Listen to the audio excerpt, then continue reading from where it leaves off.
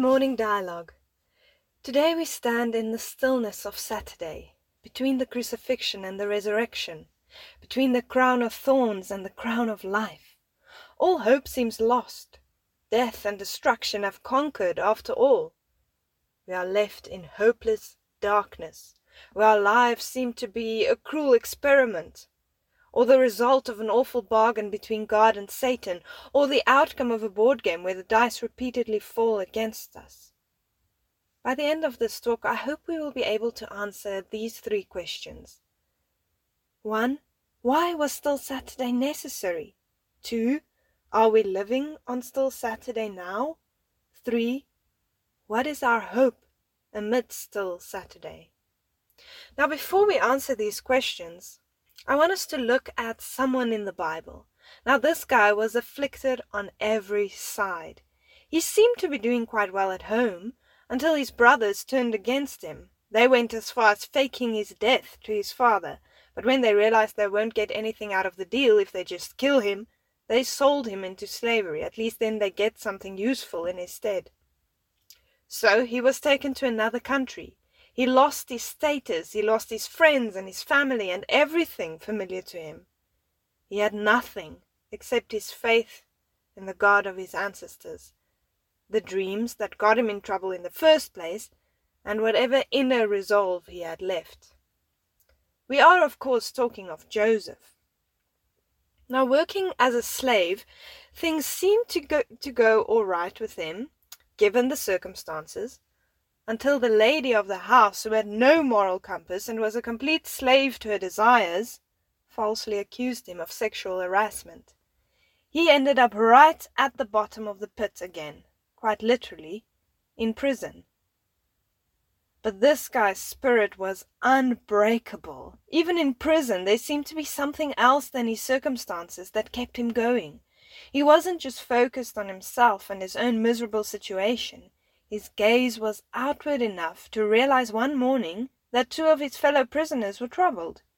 His interpretation of their two dreams turned out to be correct, and he asked Pharaoh's cupbearer to remember him and help him get out of his dire situation. But lo and behold, he is forgotten and left to rot in prison. Until one day, a couple of years later, he is remembered, and the tables turn for him. You know the story of how he interprets Pharaoh's dreams correctly, how he becomes the second in command in Egypt, how he navigates the whole of the ancient Near East through a famine and saves his family from starvation and is reconciled with the very ones who effectively killed him. Both James and Paul in the New Testament have something to say to Christian believers about living a life like Joseph.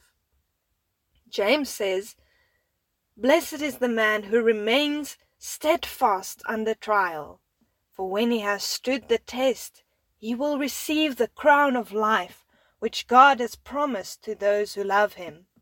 Paul writes to the Christians in Rome, "We rejoice in our sufferings, knowing that suffering produces endurance, and endurance produces character, and character produces hope, and hope does not put us to shame, because God's love has been poured into our hearts through the Holy Spirit who has been given to us." Joseph was lucky in the sense that he received the crown James is talking of in this life already. Now, this is not the case for everyone. We just have to look at how Paul and the other disciples' lives turned out, how they were persecuted and martyred, to realize full well that living for whatever glory we might get on this side of eternity might just leave us very disappointed. So we do not lose heart, Paul says to the Corinthians. Though our outer self is wasting away, our inner self is being renewed day by day. For this light, momentary affliction is preparing us for us an eternal weight of glory beyond all comparison, as we look not to the things that are seen, but to the things that are unseen. For the things that are seen are transient, but the things that are unseen are eternal. So why was Still Saturday necessary? Why couldn't God just raise Jesus 15 minutes after he died? Why take the disciples into the depths of despair and hopelessness? Why weren't Joseph put in a high position earlier on? He had the qualities and the ability to rule all along, didn't he? Yes, but he lacked the character. Still Saturday is where character is formed.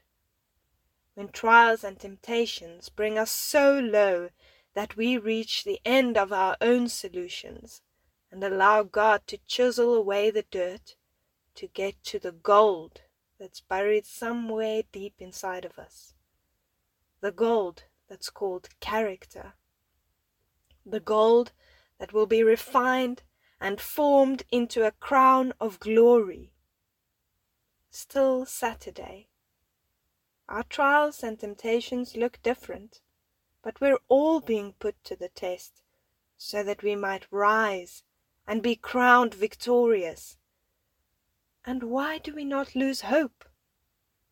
Because still Saturday didn't last forever. It was evening, and it was morning, and there was light. The light that shines in the darkness, and the darkness has not overcome it. Let's pray together. Lord Jesus, it seems dark around us. We are afflicted by trials. We have temptations that we just don't have enough self-control over. Lord, you are here in our darkness. You are light, and the darkness has not overcome the light. You have been raised from the dead. This is our hope in this still Saturday that we are living, this time of trial, this life where we are yearning for the crown of life, where we are yearning to be with you eternally. Thank you that you have made a way. Thank you for your Spirit that's guiding us in this time, that's guiding us through still Saturday. Thank you, Lord Jesus. Amen.